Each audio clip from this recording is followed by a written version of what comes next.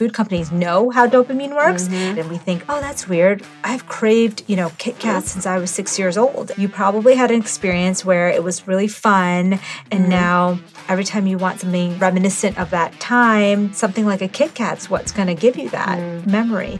Insanity is doing the same thing over and over again and expecting different results. But if you're ready to level up your life and get results that truly matter in your health, business, mindset, and relationships, then this is the podcast for you. Welcome to Sheer Madness, where we have unscripted, real conversations with the world's top athletes, entrepreneurs, and coaches.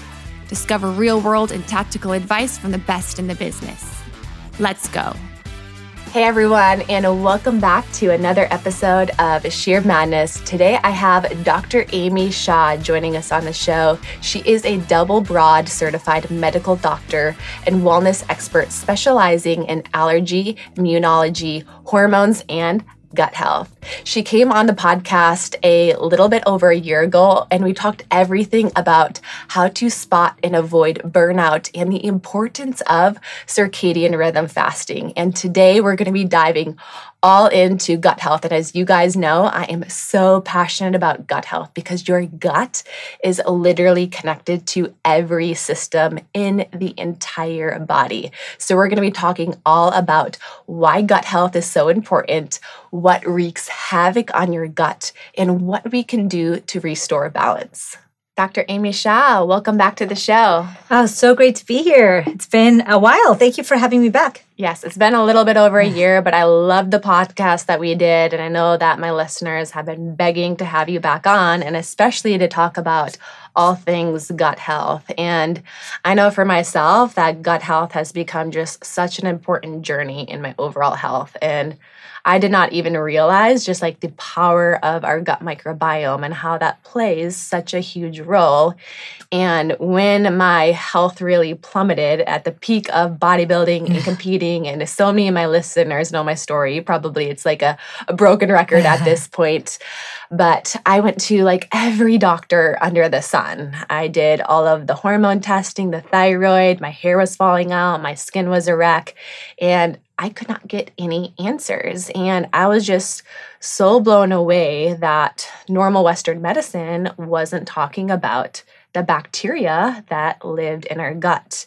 And that's really what brought me down the entire path of functional medicine. And once I fixed my gut and my gut microbiome, which was so off, so toxic and dysbiotic, it was like my skin cleared up, my hormones started to become balanced, my mental health massively improved. So I've literally now made it my life mission to help people also optimize their gut health and even heal. So I'm so excited to just like nerd out with you here today all about gut health. But let's just kind of dive into a little bit like why the gut is even so important and like what it even really is doing in all of these different systems. Think of the gut like little soldiers. Gut bacteria are like soldiers in our body, right? They're the army. They talk to our immune system, which is our own army, and they're making decisions all day long about how we're going to feel, how we're going to digest.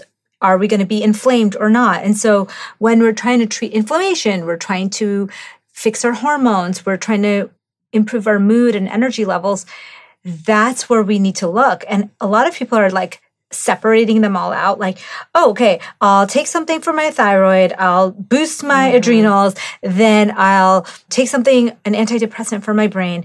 And they're not realizing that if they fix their gut health, all of those things would improve, and you might not even need the medications for each individual area. Yeah, and that's exactly what was even happening with me. I was put on birth control for my hormones. I literally didn't even have a menstrual cycle anymore. Thyroid medication, antidepressants. So I was given all of these, Band-Aids to just address the symptoms. And I continued to get worse and worse and worse to the point where literally they wanted to do a full colectomy on me because the bacteria also play a huge role in the motility in our gut, the transit of food. And for me, the motility had completely come to a halt because my thyroid had plummeted. That plays a big role in motility. Yeah. And just my gut was so inflamed. I looked like I was 6 months pregnant at the end of every single day. And here I am supposed to be this like fitness enthusiast, bodybuilder. I was focused on macros and all of these things. And physically from the outside, it was like, okay, I looked quote unquote in good body composition, which someone would determine as health. But on the inside, like my gut was a wreck overall. So I think it's just such a misconception when we think of just body composition solely. It is an important role, right? When it comes to overall health, we have to look at that. But really the power of our gut and that bacteria. And I know one thing we talked about on the way over here to the podcast was just the cravings even too. Yeah. And I know so many of my clients, and even for myself, when my gut was off, I craved sugar like nonstop.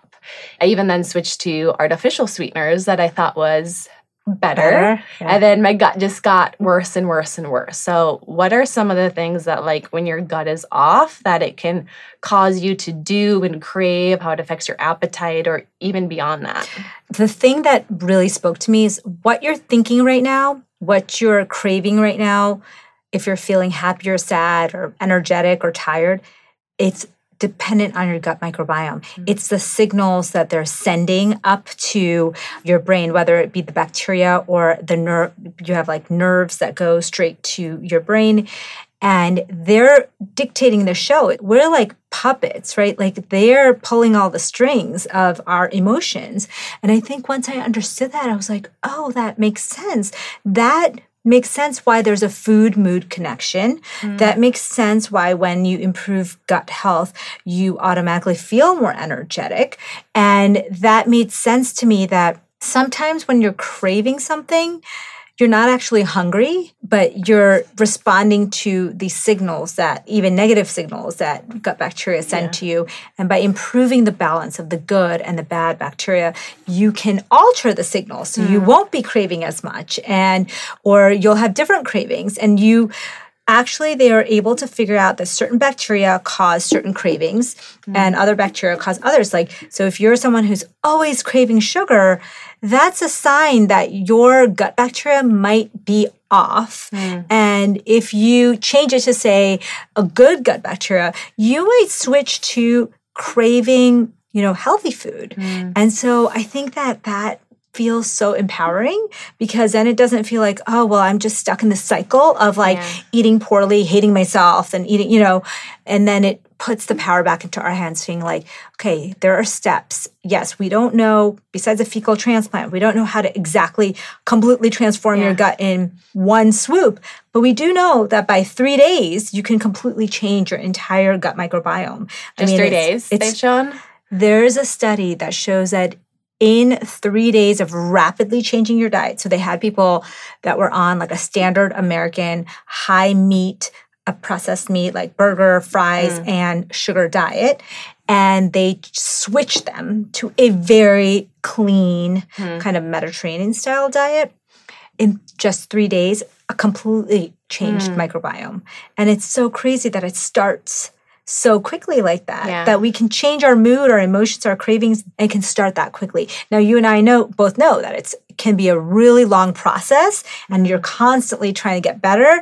But to know that can be so fast is really cool. Yeah. I think I even saw a study at one point from a guy who ate, I think, like McDonald's for a straight week. I can't quote the exact study, what it was, but maybe you know the one I'm talking about. And just like the negative change on like his overall gut microbiota just from eating the standard American diet, processed meats, sugars, simple carbohydrates, sodas, and just wreaked havoc on our gut. And like looking at the difference between the two, I find that like so fascinating as how rapidly it can change to the negative, but also to the positive too.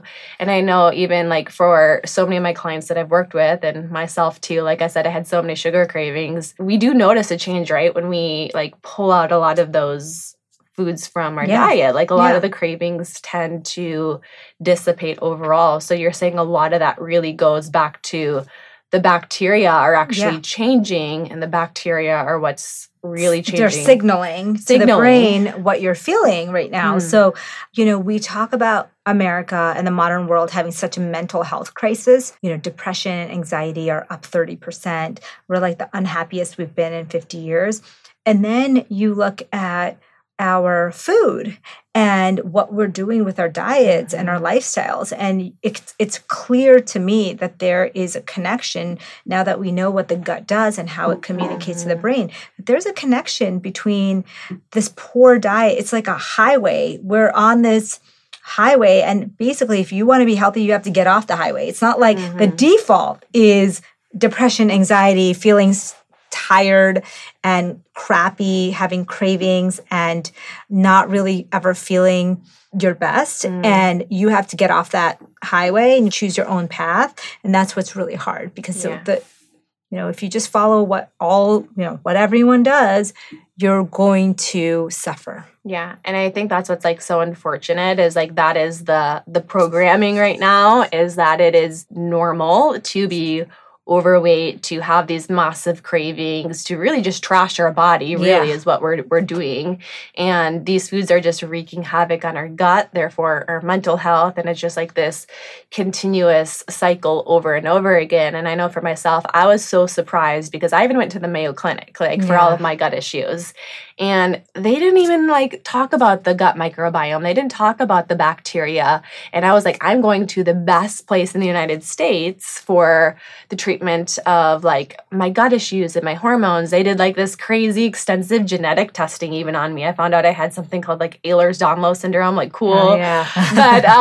But I still didn't get any kind of answers overall. Yeah. And I just was blown away that this isn't something that's talked about more. I think it is a little bit more now, for people like you, people like me, who are taking a little bit more of a holistic, a functional, let's get to the root cause of what's going on here. Let's look at food instead of just, hey, what's your symptom, and kind of doing everything based off of symptom clusters. And I think that's what's part of the problem, in my opinion, is it's okay, you have depression. Here's a medication for depression. Yeah. Okay, you have gut issues. You have an irritable bowel syndrome. I know when I got that diagnosis, I was like, well, no shit, I have irritable bowel syndrome. That's why I'm here, because my gut is irritable. Let's help me figure out why overall.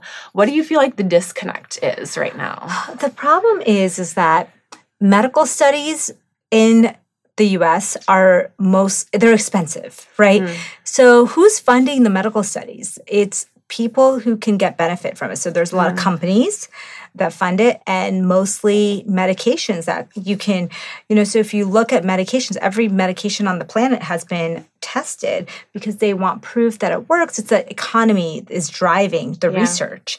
And so when you talk about something like diet, something like improving gut health, and even though we're finding out more and more about the microbiome, we really haven't put it into practice yet. It takes about 10 to 15 years for new research to even get to the standard of practice. And luckily, the microbiome research has been exploding over the last 10 years. So I think we're at the turning point where it's going to start to become normal medical advice, but we don't have to wait for it to become kind of standard. We can do, some of these things are so easy and so inexpensive that you should be doing it anyway. And eating right is going to help you in many, many aspects, not just gut health, right? Yeah. And to your point, I think in America, we focus on we're not focused on food at all. Even fitness people like you who were amazing looking people, you look super fit, right? But you weren't healthy. So I think that there's a difference between looking fit and being healthy. And then on the other hand, there's a lot of people in America who are desperately trying to lose weight or fix their health issues, and they don't even know that the biggest needle mover would be their gut health. That's huge. And I know one thing I've always said is we have a food industry that pays no attention to health, and we have a health industry that pays no attention to food. Yeah. Really. So there's this massive disconnect, and it's what is really the driving force here? Money, political power. Yeah. That's a whole nother rabbit hole to definitely go down another day. But I think, just hearing the power of the bacteria in our gut, how that's playing a role in our cravings.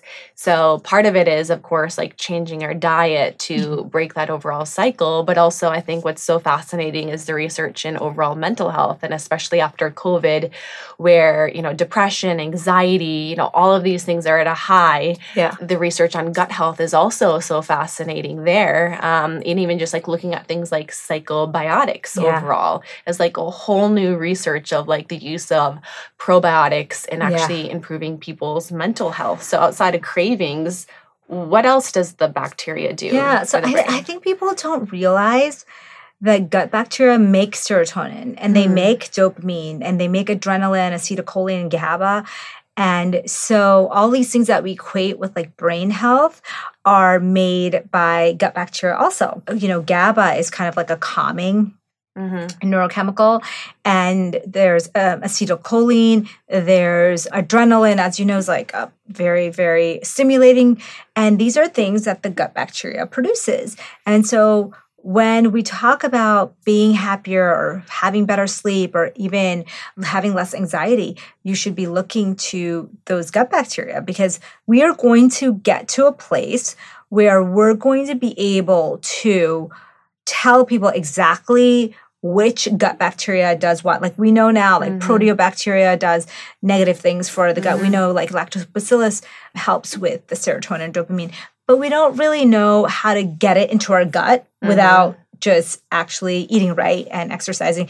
We're getting so close to learning like how to even modulate our gut health in a way to help change our personalities, really. So if you have people who are suffering from really severe mental health disease or just having a lot of depression or energy issues, burnout, there's now going to be ways that you can specifically increase their gut bacteria that produce serotonin so that they feel better. And I think that's super exciting.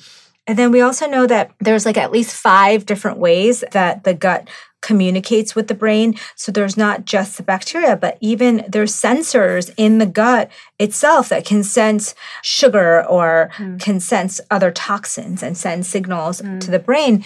So we're getting tons of input. So if you drink a toxin, say you drink some alcohol, your gut in 4 different ways communicates to the brain that, hey, there's a toxin here. Especially when you start drinking a lot, then you start to feel sleepy. It's because of these signals that the gut is giving to the brain. Yeah. And I always explain it to people, like, if they don't believe in, like, the power of the gut-brain connection, like, think of the last time you got really, really nervous or anxious about something. I know for myself, when I get really nervous, like, the butterflies or, like, the running to the bathroom and having different kind of, like, you're just, everything's coming out or vice versa. You're not going to the bathroom because your brain and your gut are just communicating so much overall there. All the time. I mean, I talk about a really fascinating study. They know that schizophrenic people who have schizophrenia have different bacteria than people who don't. So they blinded the researchers and they just showed them microbiome data. And they said, like, can you pick out, like, which one's going to have schizophrenia? And they got it 100% correct. Wow. And then what they did is the second part of the study, they took the bacteria from the schizophrenic patients and also the non-schizophrenic, and they put it into mice. So it's like a fecal transplant, but into mice. And they mixed up the mice. And the researchers were able to pick out which ones were given the schizophrenic bacteria because they started to display aspects of schizophrenia in the mouse. And so you can literally transplant personalities or personality disorders and mental health disorders from person to person based on their bacteria. I don't know about you guys, but I'm just nerding out about this. But I know, like, I'm just, like, obsessed with, like, all things gut health. I mean, it's and I find that incredibly fascinating. And I've even heard similar studies about, like, taking mice who were obese and doing the exact same thing and redistributing their bacteria into lean mice, and, like, the mice gain weight. So it's, like, it's playing a role in, like, the mental health side of everything. Is playing a role in even, like, weight loss even as well, ghrelin, leptin, neuropeptide Y. And, you know, there's all this study about, like, even things like when you look at the sun, right? When you spend a lot of time outside, you get the inputs through your eyes, it goes through your brain, and then it goes into your gut because your gut actually needs sunlight too to communicate. And they've shown that to be a nice way to control cravings and hunger because and it's like because of that gut brain connection. And the bacteria, they have circadian rhythms. Like, even though they don't ever see the light per se because they're, like, deep into our bowels, they have circadian rhythms. Like, they have a watch, they have an inner clock where they know what time it is, and then based on the food, timing of food, and then the signals from the brain and the nervous system, they know whether it's time to be awake or what to do or what to produce. And so it's like so fascinating that it's all connected like that. So it's kind of like a double whammy. Like it increases your cravings when your gut bacteria is off. But then on the other side, like the bacteria can literally be causing you to gain weight even as well too, just by, I've even seen studies of like increasing how many calories you're absorbing from the food that you're eating. Can actually, there's certain bacteria that absorb more fat and more calories from the food, and they, produce toxic biochemicals that make you feel tired. I mean, our diets are such a huge needle mover in our gut health and our mental health, how we feel on a daily basis. And I think I think it's so hard to break the cycle. I call it like getting outside the box. So I think people just think like you have to live in this box where you eat what you've always eaten and you kind of live this life. And if you really get outside the box, so literally get outside, get sunlight, get outside the box of eating the way people eat or live in a different way, like according to circadian rhythms, you're going to notice that your life is so much better. I think it's hard just because it's not known though, right? Yeah. Like it's really actually not that hard, right? But I think we're just so caught up in food for pleasure and this hyper palatable food, and we're not really paying attention to like this food isn't loving me back at the end of the day. Like this food is causing inflammation, is disrupting my gut. I feel like shit after, but I think just most people are living in this place of they just feel like this constant low energy, this constant fatigue, this constant depression, anxiety. So they know nothing else, but they only know that they temporarily feel good, right, when they eat these foods that are hyperpalatable, right? Because that increase in dopamine from that reward system from those foods, but later on, they're now depleted in these feel-good hormones, like you mentioned, serotonin and dopamine and all of this. And it just like, okay, now I'm depleted, but now I need to get my fix, right? So I need to get this food in again that tastes good. I get this immediate release of dopamine, and we just get into this vicious cycle, and we feel so trapped in it. But it feels hard, but it's honestly like not that hard, in my opinion, at least. You can get dopamine from like really delicious, healthy food or like fun things that feel really satisfying to you. You don't need to get it from drugs and alcohol and unhealthy foods. I think that is like the default. But if you really realize like, oh, you can do good things like exercise releases dopamine. And that's why exercise can help with cravings, and sunlight releases dopamine, and eating healthy foods, you can actually train. Once you start to change your microbiome, there are good bacteria that will send dopamine to your brain when you are eating something healthy. And so once you force yourself, instead of waiting for the motivation to hit you, if you just start to make these changes, the gut bacteria will help you. Like exercise will help you. Yeah. I think we've all known either people or ourselves where they just start taking action day after day, and then all of a sudden the action kind of creates a motivational piece, like it starts to fuel it even further. So the first couple of days are really hard. Maybe the first week is hard, but then you start to enjoy it. You start to feel good because that's the dopamine response of doing good things. I always think of it this way: when you're trying to get to your goals, there are things that will keep you motivated. So say I'm writing a book, like I'm coming out with a new book, right? And along the way, I wrote a chapter and I feel so good, and somebody reads it and they're like, this is amazing, right? So that is a dopamine rush right there. And that little mini celebration that you do for yourself inside keeps you motivated to go back and do more. But if you got that compliment and you really didn't celebrate it, or you didn't really take it seriously, or you didn't even notice it, you might while you're writing chapter 3 or 4, or the next chapter, you might be so exhausted and lose motivation because you didn't get the dopamine hit along the way.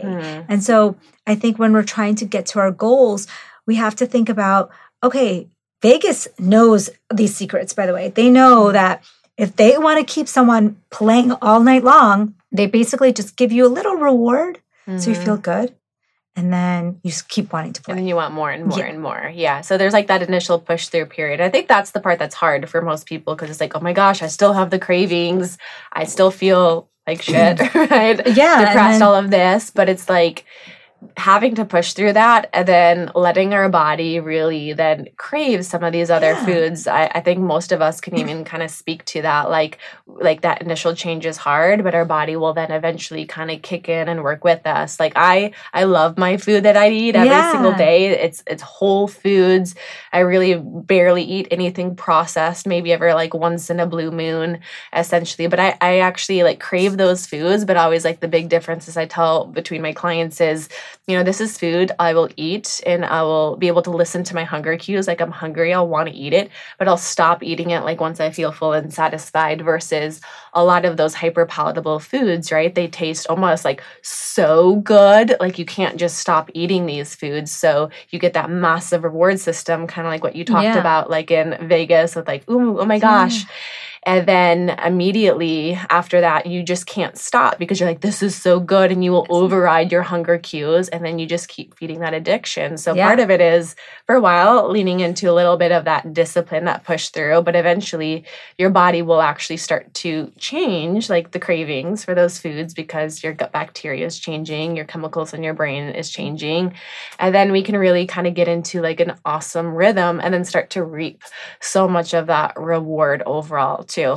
The dopamine system, the craving system, was created to keep us alive, actually. It sounds so weird because how would that system want to keep you alive? But if you were full, say you ate dinner and it was 5,000 years ago, and you were walking through the jungle and you saw a huge tree full of fruit, you would immediately stop and your brain would want to know that, like, where was that tree? And even though you're full, you eat that fruit and it creates this dopamine response and this memory where you're now going to remember where that tree is. And it's a survival mechanism because when there's no food, you're going to have to remember, like, how the hell, where was that? And you need to go back to that place in order to survive, right? So think about it now. Instead of fruit, it's like even more adulterate. It's like pure sugar. And it's giving you, and it's giving you that massive dopamine hit and that memory. And so now when a lot of people will know, like they'll be driving on the freeway and all of a sudden you have a massive craving for something where Krispy Kreme or, you know, like a burger or something. And you literally, your dopamine system is so strong that it will create a way, it will make you create a way to get that because it had already had like a neural pathway was already set long time ago when that first dopamine hit came.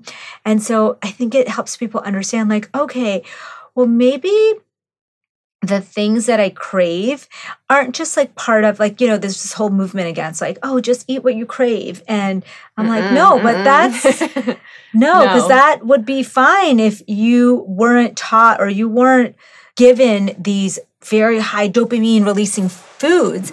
It would be fine. But you have probably grown, all of us have grown up now in a place where these food companies know how dopamine works and they do their best to place their products in ways. So when you go to the movies, when you go to a baseball game, something like really fun with your family, and you eat these dopamine releasing foods, now you relate that fun, that family feel with those foods. And those companies knew that and they positioned themselves in that way.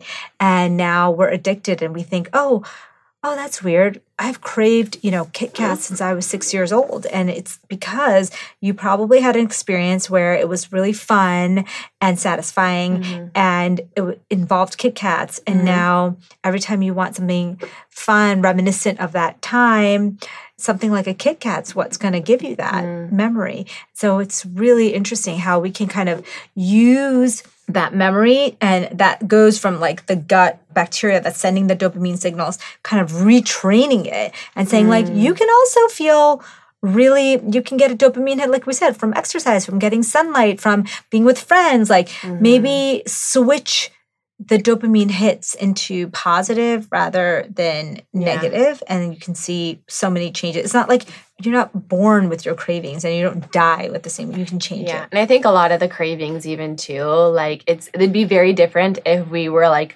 hunter-gatherers, right? Living off of like fruits and vegetables, and like listening to those hunger cues is like completely different than somebody who eats that standard American diet that's just like full of all of these processed foods, and then I'm listening to those cravings because that's what I've been exposed to. So like very, very different. I think once you do switch though, like right to eating like a whole food diet, very similar to like a paleo diet. So fruits and vegetables, healthy fats like avocados, nuts and seeds, like high quality animal protein, grass-fed fish. I think in that scenario, like it can be better to lean into your cravings, but I'd say it's not so much always cravings at that point. It's more so like, this is what my body has an appetite for. This is what my body is craving from a nutritional standpoint, not from a feel good, just immediate, like huge hit to dopamine. Like there still can be a dopamine response. You want dopamine response. You just want it in a drip, in like a small release fashion. So it keeps you motivated towards your goals rather than like a full-on release pattern. And I think like I get a lot of, I mean, it's proven that certain foods can boost your dopamine level. So that's why I like healthy foods, nuts, seeds. Dark chocolate is my Dark favorite. chocolate, dairy products. People who don't do dairy, they could do like fermented dairy, or nuts and seeds are a really, really good one. They can boost your dopamine levels just by eating those foods. So you can really do a lot to change the way you feel or how many cravings you are having on a daily basis.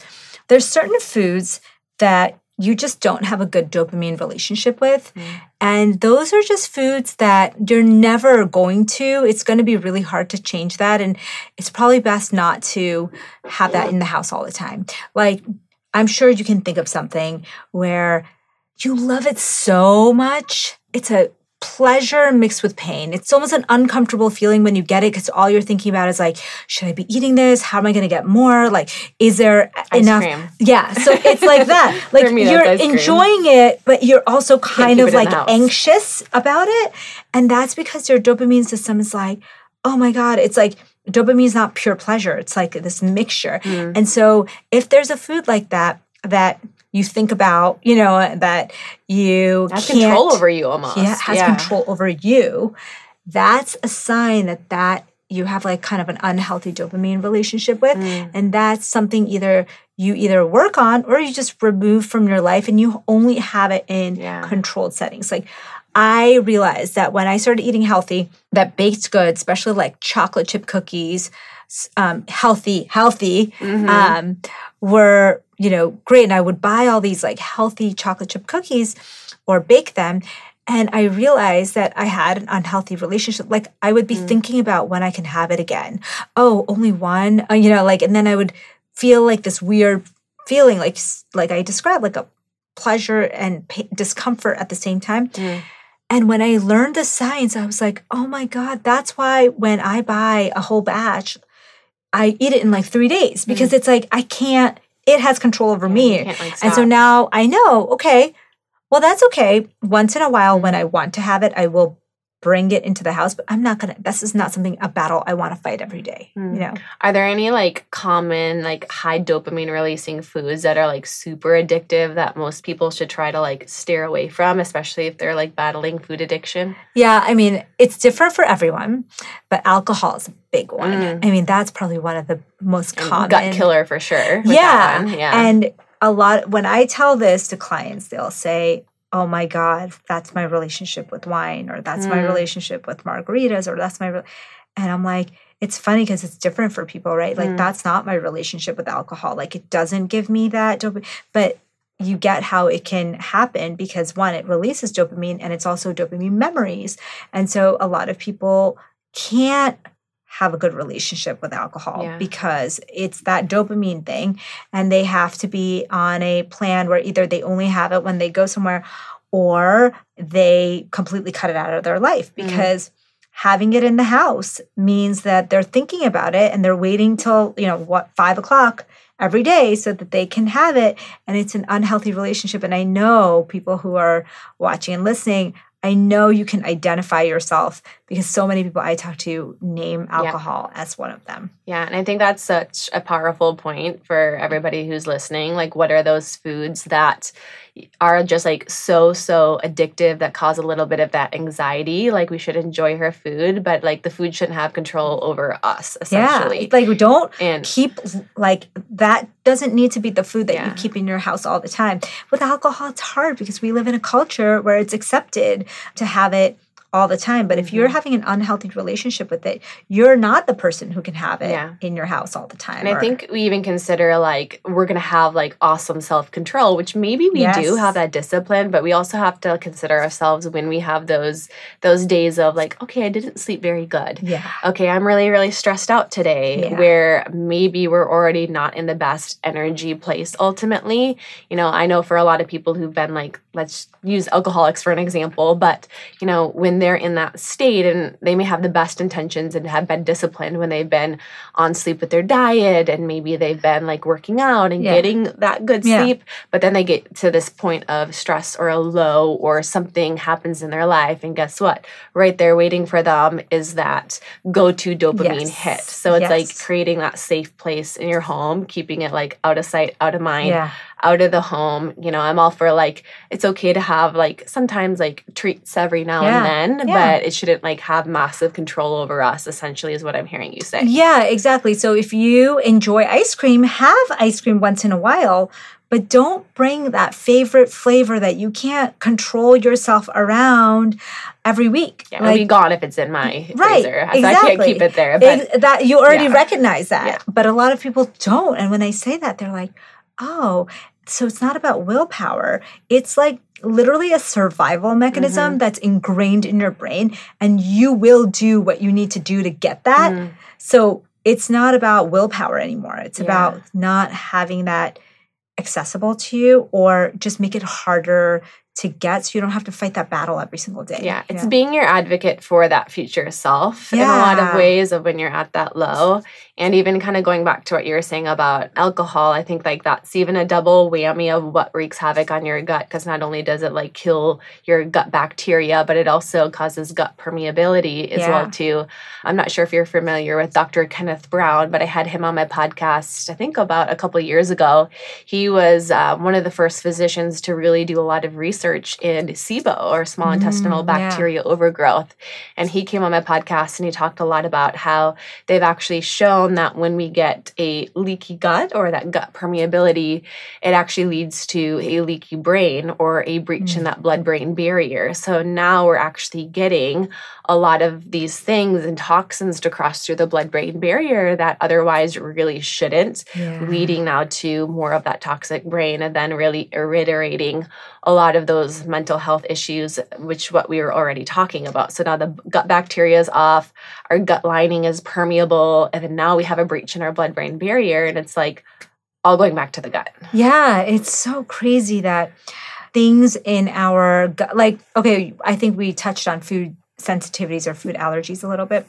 So people will say to me, it's so weird, I'm sensitive to all these foods that I never was before.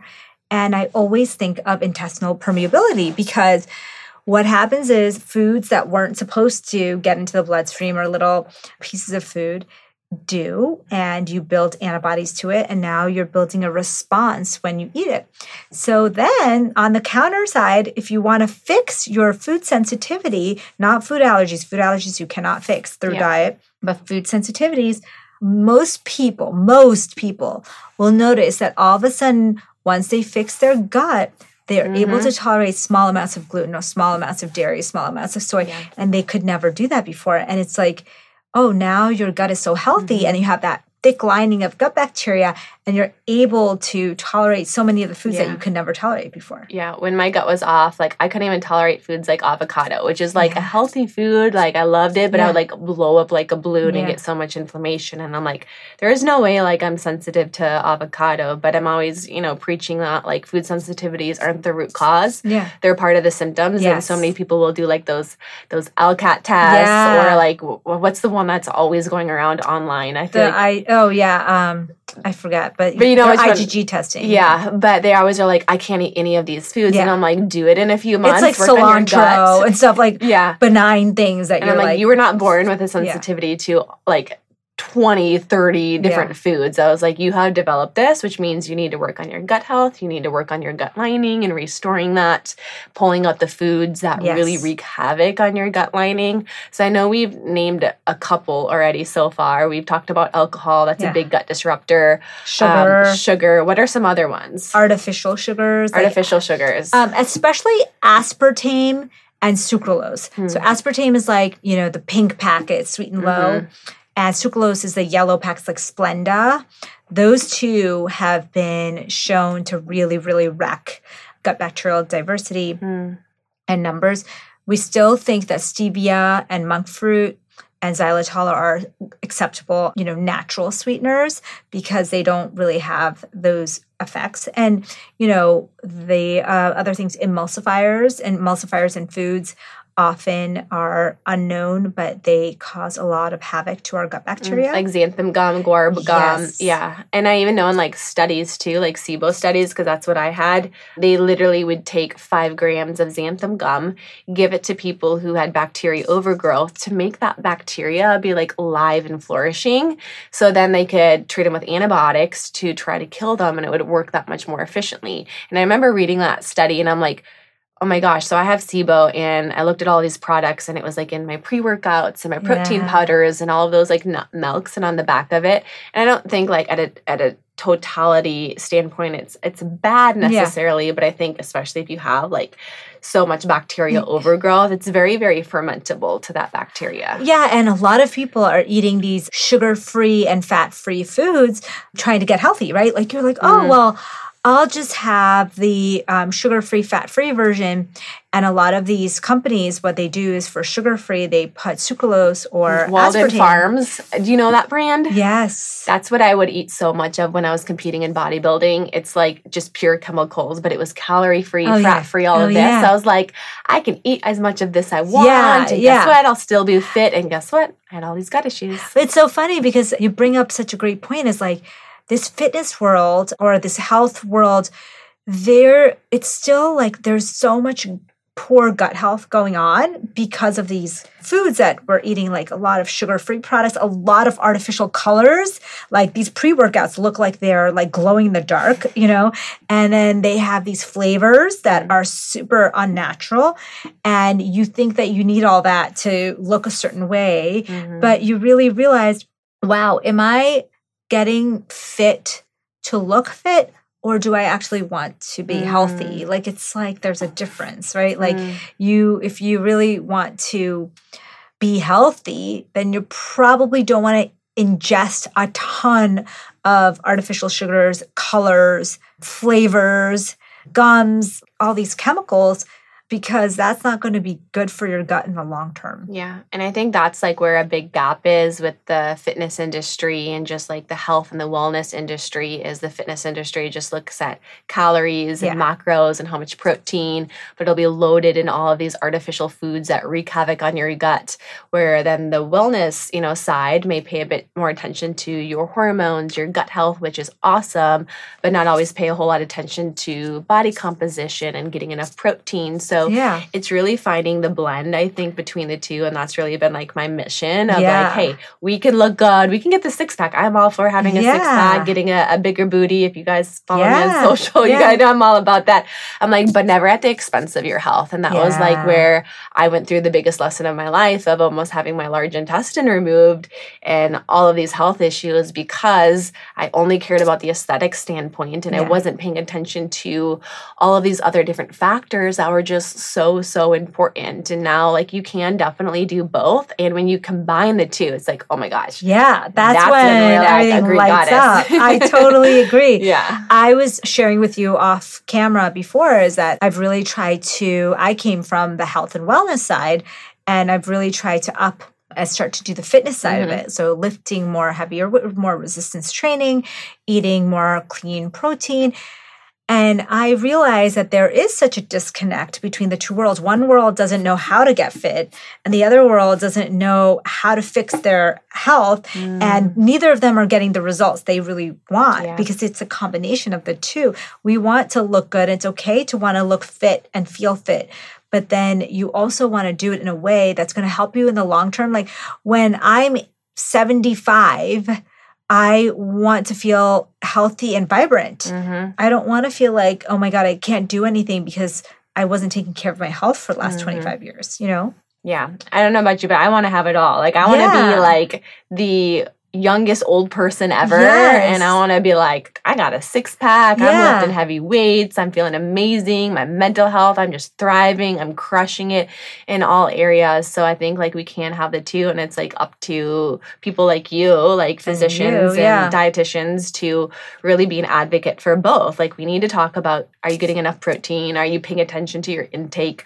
Are you doing resistance training? But are you also addressing things like your gut and paying attention to your relationship with food and how this plays a role in your mental health overall? So I think this is just such an important conversation that people really, really need to hear.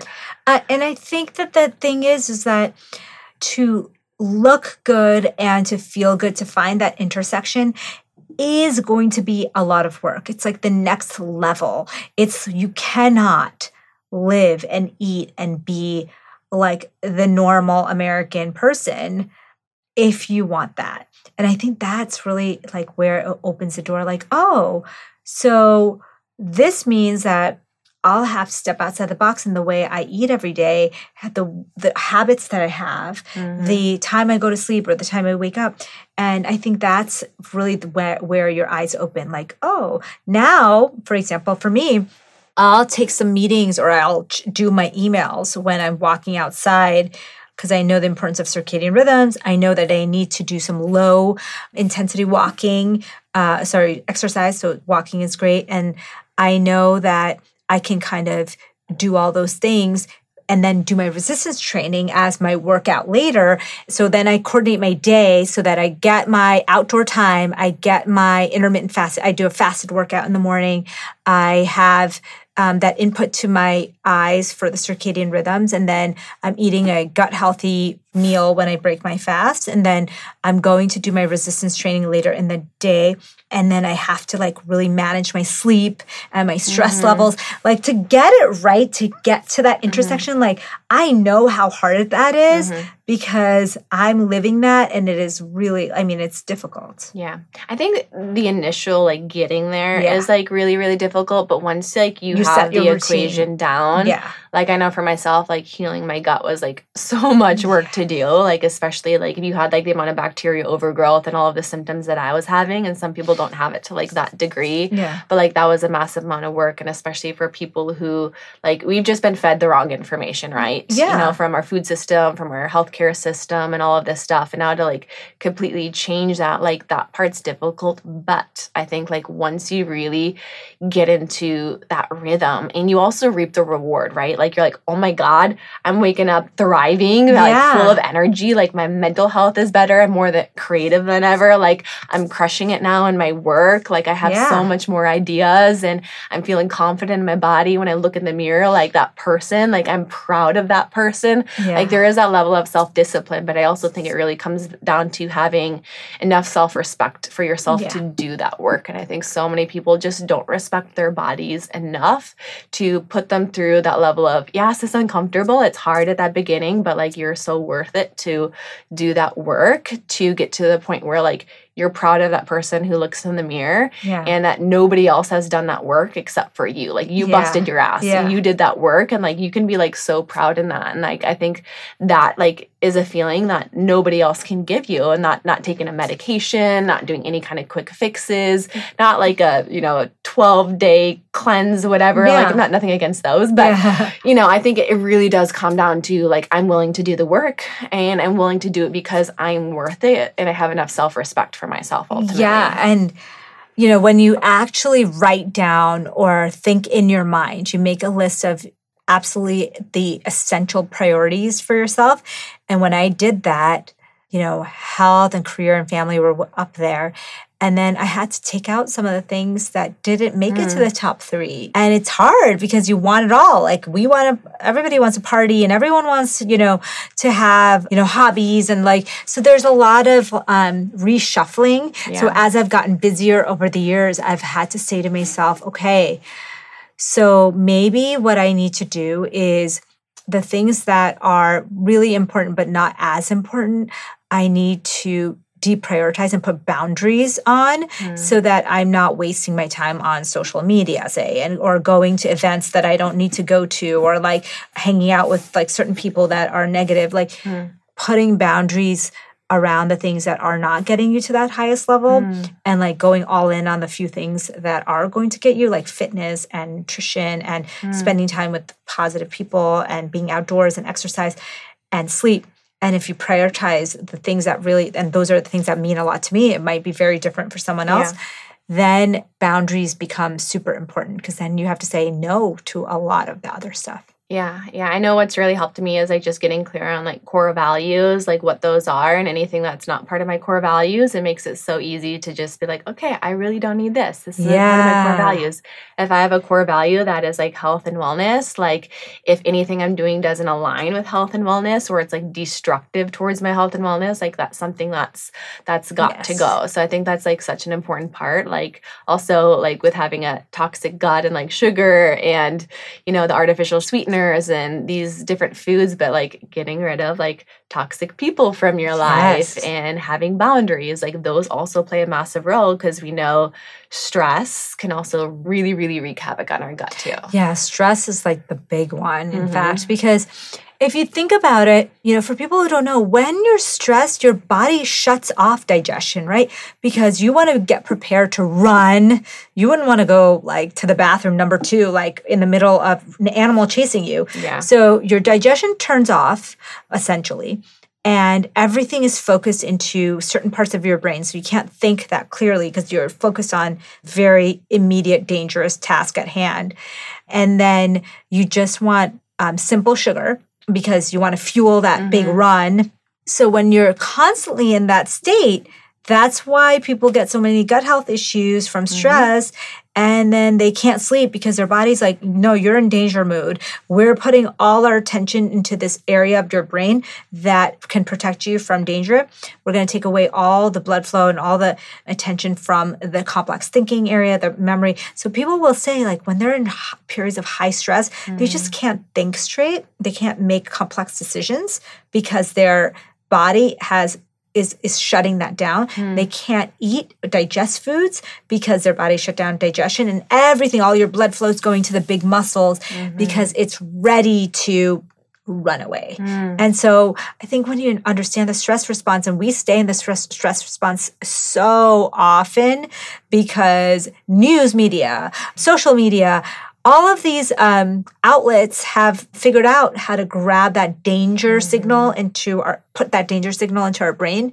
And so when you're feeling danger and you're feeling threatened, you can't think straight. You can't eat properly. Yeah, fight or flight mode. Yeah, and you can't sleep. And so a lot of people are living in that perpetual mode because they don't know. Yeah.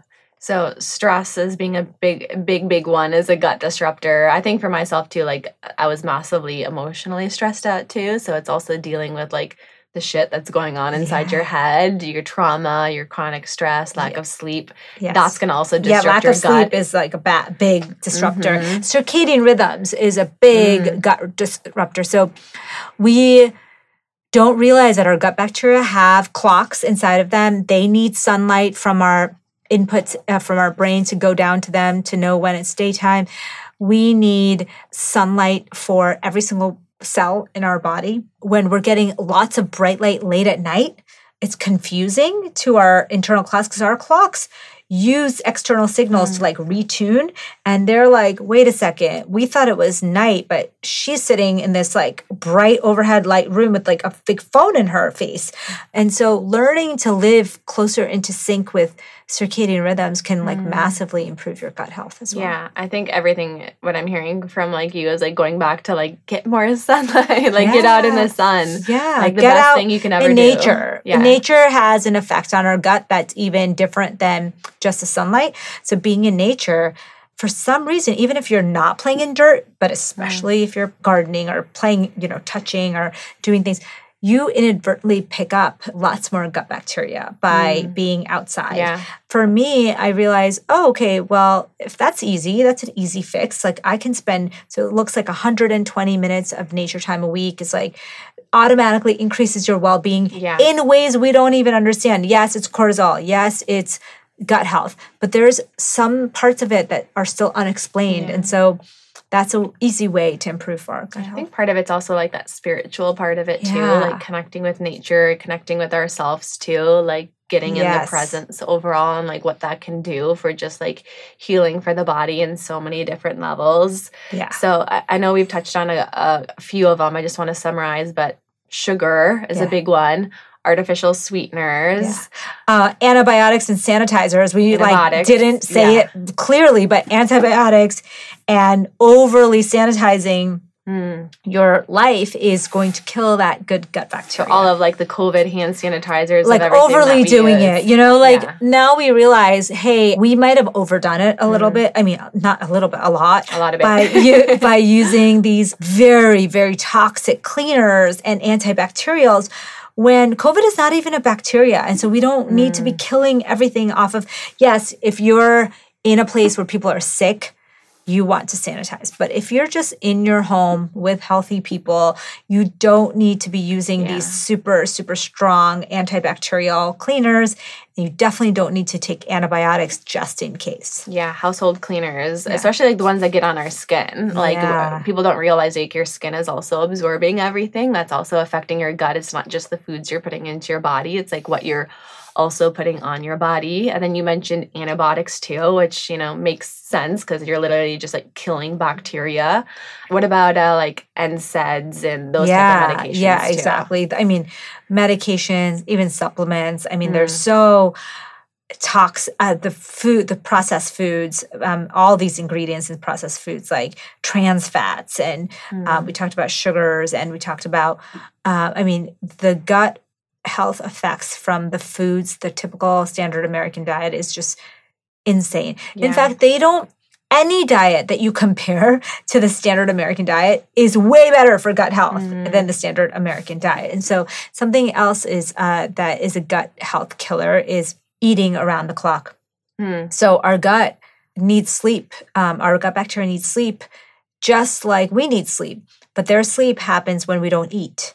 When you're trying to heal your gut, and just in general, you need to give your body a break. Like when your melatonin gets released by your brain, it's also binds to all the hormone, all the places around the body, like the pancreas and like the GI tract, and says, okay, guys, it's time to switch to repair renewal mode. There's not going to be food coming. It's time to go. You can't be doing everything at once. So the body has to switch to like a second mode.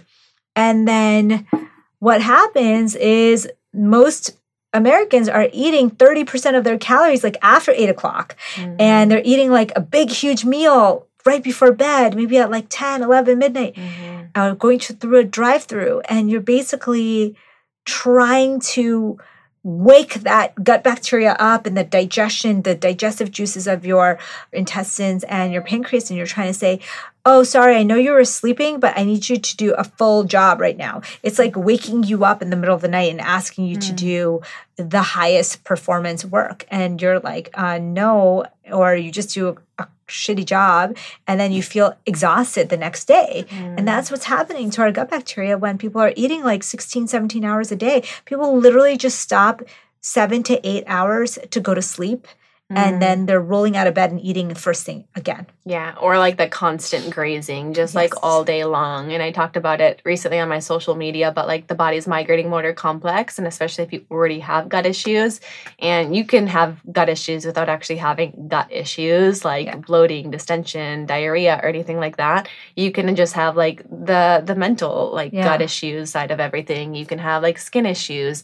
Autoimmunity is also essentially a gut issue because our immune system is really, really in our gut. But that constant eating, like how Americans just are eating like every 30 minutes, and even in the fitness industry too, going back to that, I know I was taught like eat every 2 hours to keep your metabolism going, and I'm like, that is the most bullshit advice ever. Like, so bullshit. One, you're just like keeping your blood sugar constantly like spiking throughout the day, so you're never really getting any fast, and then your gut is really never getting a chance to rest, and we never get those cleaning waves, that migrating motor complex, to really clean out a lot of the food, the bacteria, and the toxins, and that's actually what creates a lot of bacteria overgrowth for a lot of people. So I think meal timing is really, really really important there. Huge. I mean, there is a coach, a fitness trainer that a lot of my friends were training with, and he told them that if you wake up in the middle of the night to go to the bathroom, that you should have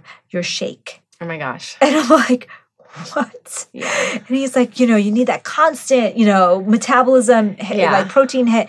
And I'm like, is he freaking crazy? Like, you're going to wake up in the middle of the night and have a shake? Yeah. I think so many of those guys, though, too, they also just are carrying such an inhumane amount of muscle mass anyway, too, where they just have to, to even maintain that level, especially if they're not even, already on things to help them.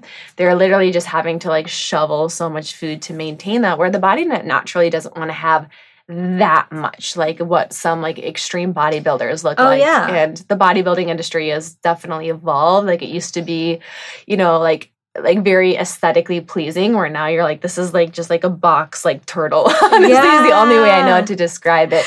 So and it's eating that much protein is destructive to your body. So there's this concept of there's a happy medium for protein. And yes, most people are under eating it, and especially as they get older and they're doing underutilizing resistance training, but you definitely can overdo it also. And if you can't process more than a certain amount of protein per meal. And if you're having way, way high amounts of protein, you're not doing your body a favor, especially in the longevity realm. That's a really, really interesting point for sure. That's why, bodybuilders, notoriously, don't have longevity. Long lifespan. Yeah.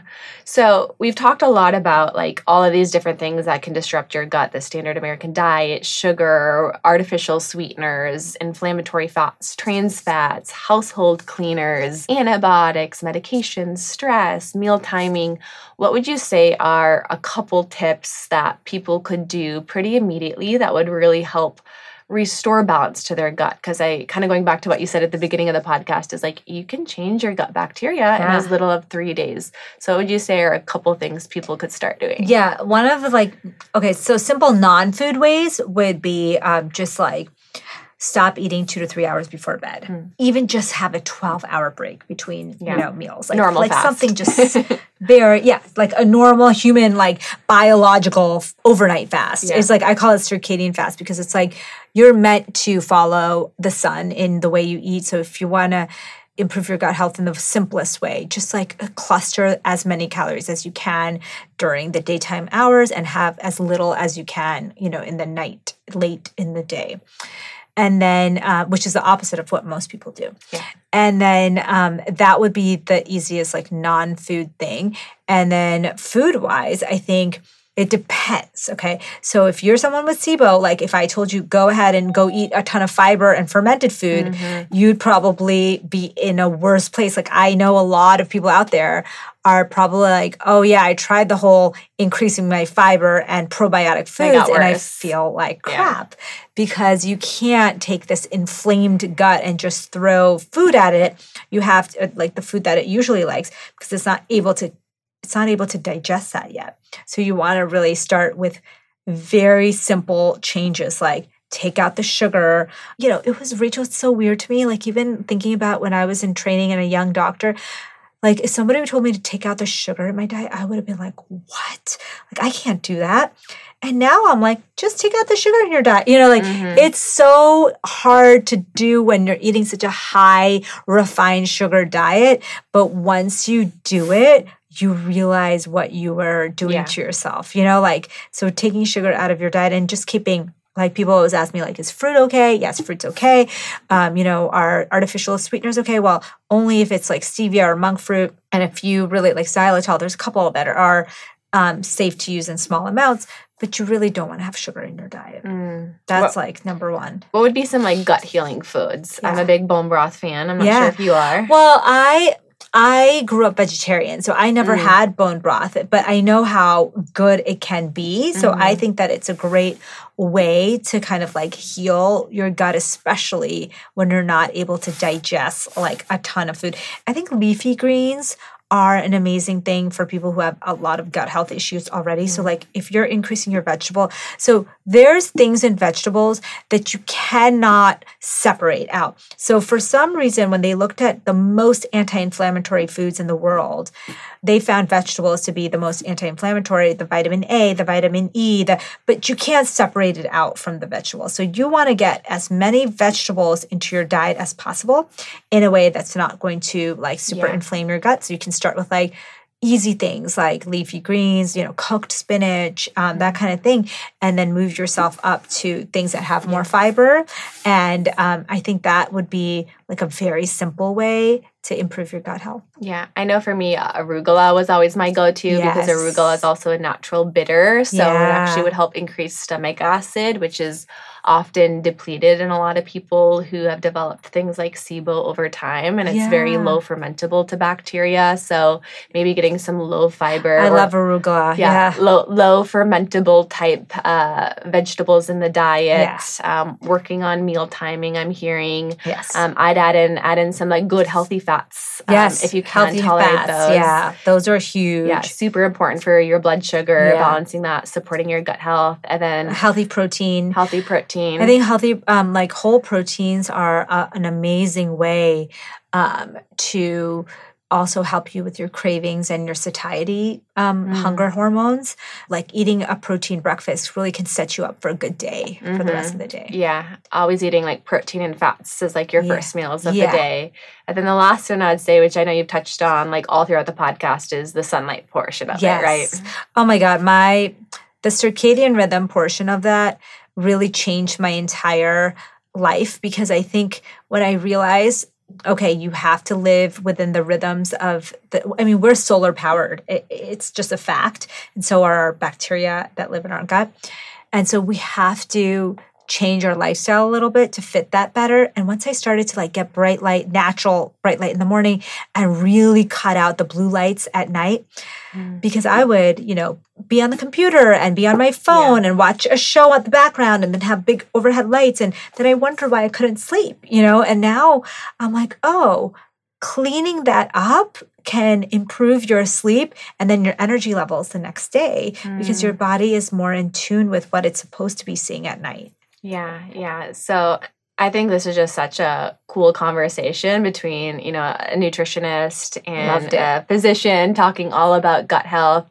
And there you guys have heard it all about how your gut microbiome literally plays a role in everything, your mental health, your cravings, the things that can really wreak havoc on your gut, and some simple things that you can do to start rebalancing your gut. But if you are somebody who has major gut issues, depression, anxiety, I think always seeking help, getting help with a dietitian, a physician who also understands really the power of your gut microbiome and how that plays a role is so massively important. And thank you so much for coming on my show here today. I think just this conversation even too about bridging the gap between, the fitness world and then the holistic world is something that like we need to start talking about more.